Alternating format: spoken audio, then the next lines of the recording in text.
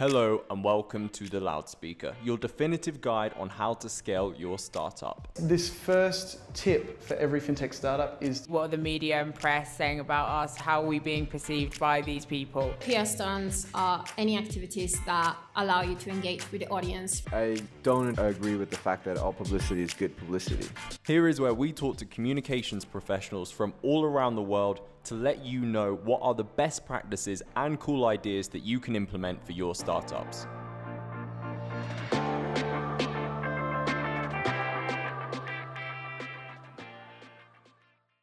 If you just want to start us off by sharing with our listeners a brief explanation of who you are and what Iron Paper does, please, Jonathan. Sure.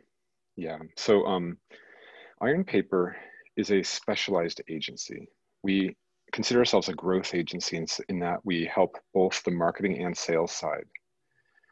We specifically work with B2B companies that have a complex sale, a high price point, a long sales cycle, and more often than not, a group decision process where there's no single empowered buyer, but there's a kind of a group of people who come together, possibly from different functional areas, to make a decision that'll be truly impactful for their organization. We help with running ABM campaigns, improving inbound, and accelerating demand gen. But in our work, we focus on a single metric, helping companies generate qualified leads that can become sales opportunities. And I think what I love about my role is I get to help companies grow. I'm passionate about that subject. I love helping companies solve their growth problems and reframing what they do that in terms that buyers would understand. Awesome, excellent. And I'm really happy to have you on because you seem like the perfect person to discuss our topic today, which is focusing on TOFU to BOFU.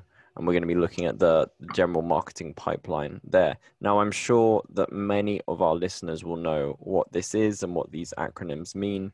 But in case anyone is unfamiliar with these terms, can you briefly explain what TOFU and BOFU mean and how this funnel works? Absolutely.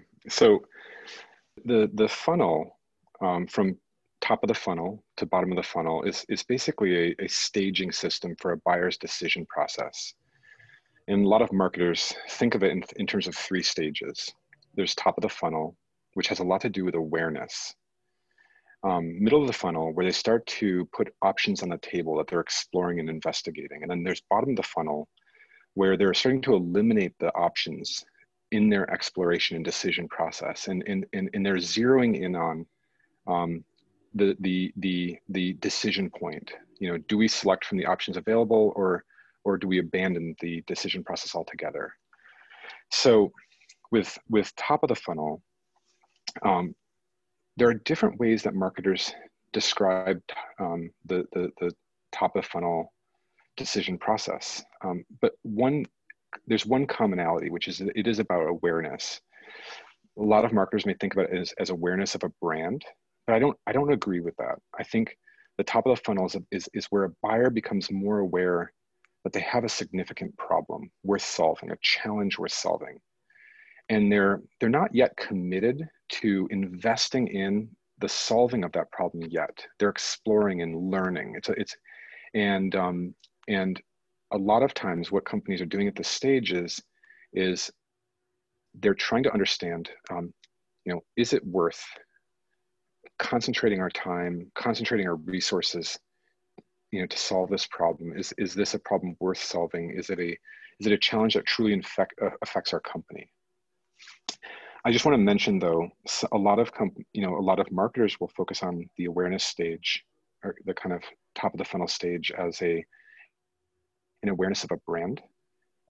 But since Iron Paper works with companies that have a longer decision cycle and a high price point, we find that what a company starts to purchase in the beginning of their sales process and their decision process may change. They'll learn, they become educated, and over time, what they start to purchase may change as they gain more information.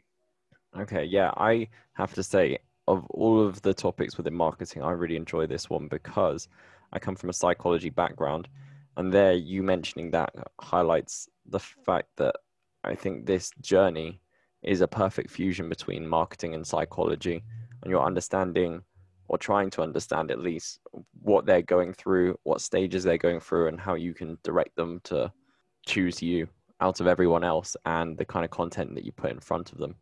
Now, I know this varies rather between business to business and business to consumer. And for this episode, we'll largely focus on business to business funnels.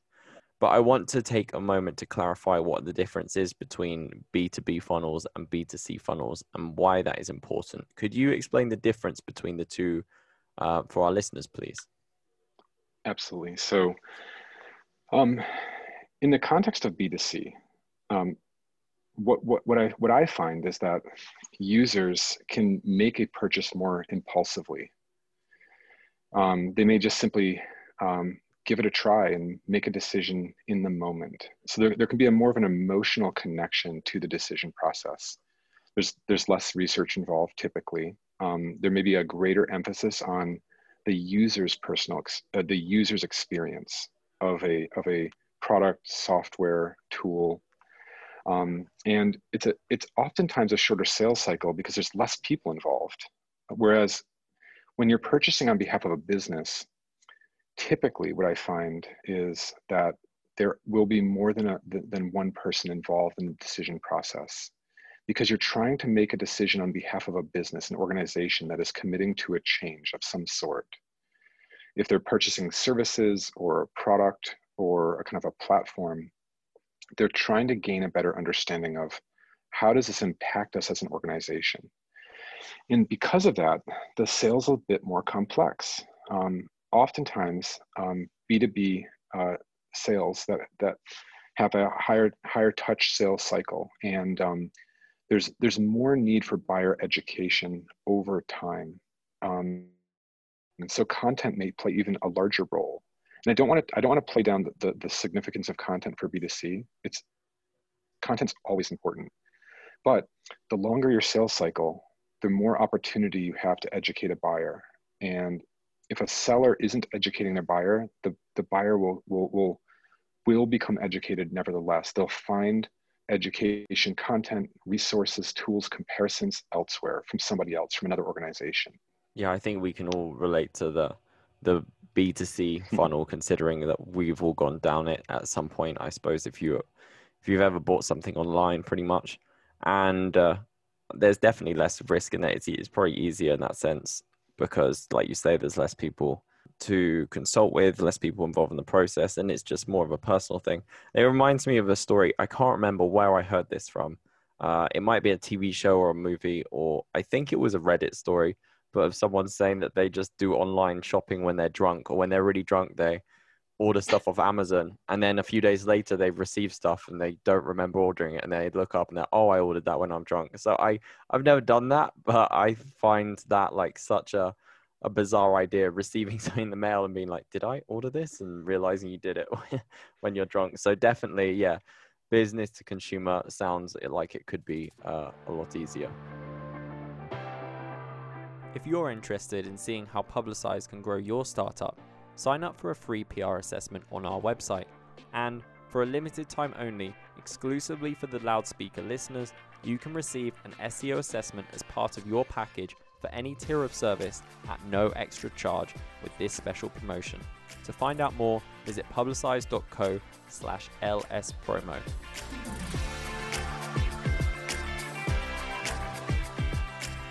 But you mentioned about content there, and I'd love to get into content for the next question and essentially put it to you, like, how does content fit into the overall role of these funnels?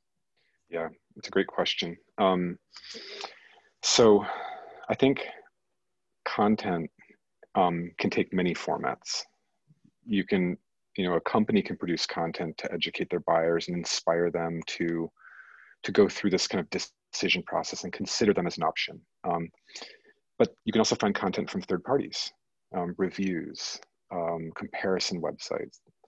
So I'm going to spend more time talking about B2B for this call. Mm-hmm.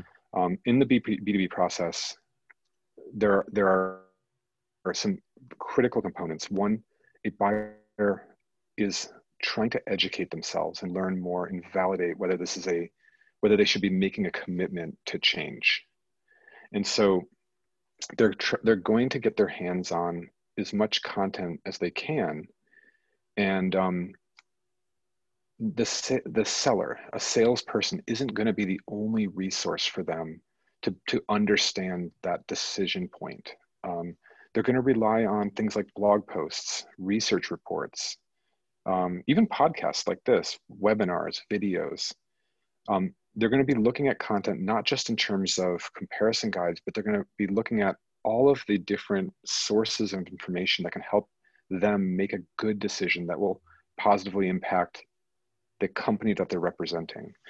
I think oftentimes one of the big challenges I find is that companies create content about themselves, and it doesn't help the buyer understand how it impacts their business. And so one of the things I try to do is encourage clients to create content that focuses on the buyer's worldview, and it's not autobiographical. It's not just talking about the seller's products, the seller's company, but instead, we're talking about the buyer, what they care about, the challenges they're facing, the aspirations that they have, and the goals that their commitment to making change can bring about.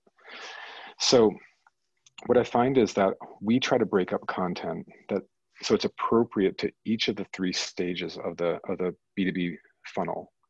From top of the funnel, where a company is investigating, do we have a challenge that's worth solving? And do we want to make a commitment to change? Is this the right time? How much do we want to commit? Is it significant? How much of an impact is this? Are the challenges that we face affecting us? In the middle of the funnel, you're starting to put options on the table. You're starting to compare options, and it's not always that you're comparing similar options. You could be comparing, well, do we even take action now? Do we solve these challenges ourselves? Do we buy a solution? Do we hire an in-house team to kind of solve this problem? Do we change our processes and our approach? So the options could be quite varied. And in the middle of the funnel, you're exploring these options in more depth. You're trying to understand the options and how they compare to each other. And you're also still evaluating the significance of the problems you're wrestling with. Whereas at the bottom of the funnel, we're really in the kind of end stages of the decision cycle. You're starting to narrow down the options and decide between them. But the risk for a seller is that indecision is always the most critical factor, I think. More often than not, a seller isn't competing with some near field competitor. They're competing with indecision. And we see that over and over in the selling process. So content helps to educate, helps to inspire, and helps to guide the decision process. Yeah, I think that's some wise words towards the end there. I mean, that's like what we try to do with this podcast. Like you mentioned it as content. I know that we try to first help our listeners by giving them access to knowledge and information through talks like these with knowledgeable guests like yourself. And also we like to showcase our own talent in here by interviewing our staff members to show that we know what we're talking about. But I think most importantly, content, like you said, should focus on the challenges that they face. And I've always called them, and I think this is a common term as well, like pain points. That's one thing that I always go by. So yeah, definitely. I think you hit a lot of nails on the head there. Now, I also want to say before this call, you mentioned something about the funnel that interested me. You said that you wanted to discuss the misconceptions of the consideration phase, why prospects are not considering your company, but rather considering how to solve their problem. And that kind of what works well after what we've just discussed there to lead on to next. So could you expand on this, please? Of course, yeah. I see this a lot. So I see a lot of marketers focusing on these three stages: awareness, consideration, and decision, as being the awareness of a company and their products, the consideration of one company's solution to another company's solution as kind of an apples to apples comparison. But I feel like in the B2B buying process, it's a bit messier than that.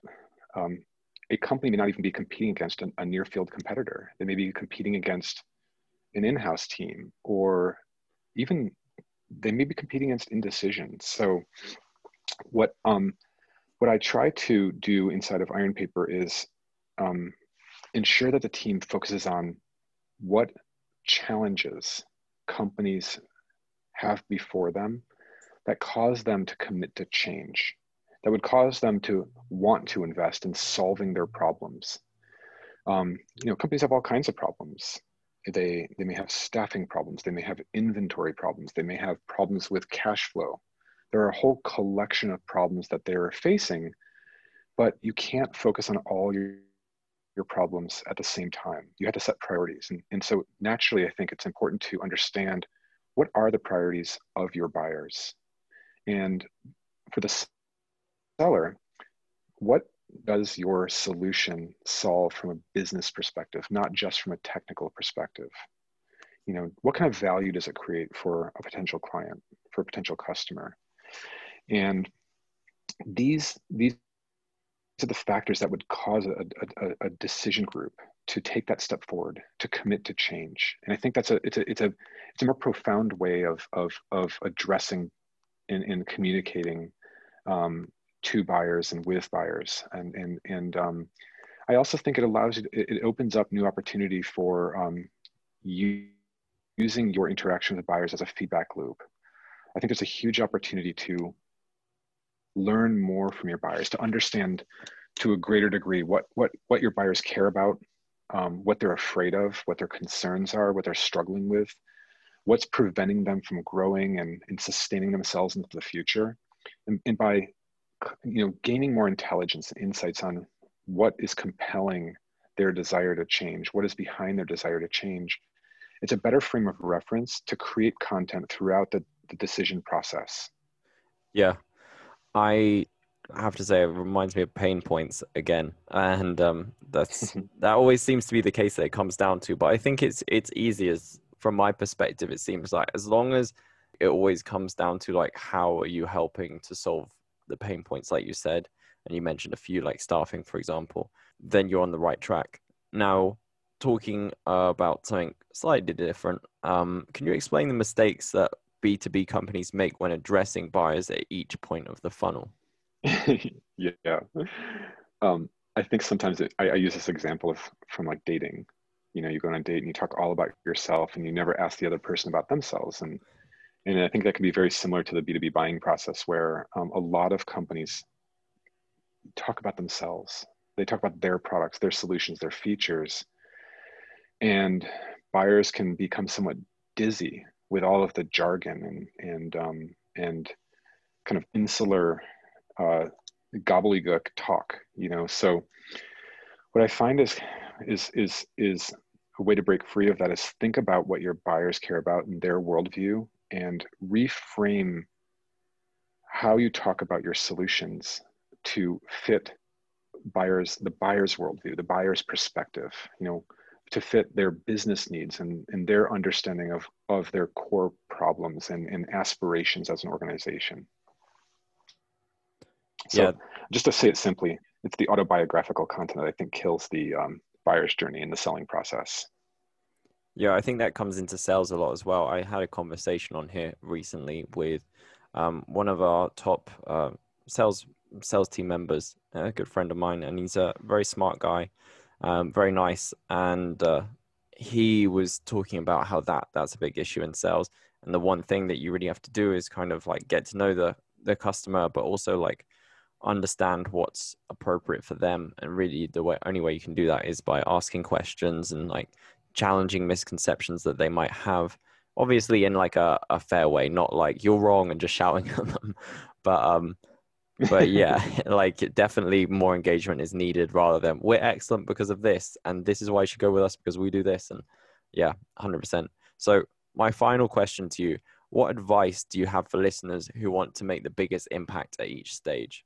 Yeah, great point. I think most important part would be to understand your buyers. And if you can, more deeply specialize. Find a niche within the kind of different buyer groups that you focus on, and really zero in on that niche.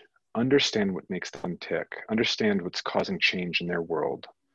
And create a marketing system and a growth engine and a communication system that addresses their needs rather than kind of pushing your product speak and your jargon onto them. That will tune them out. Instead, focus on what matters most to them. Those are wise words.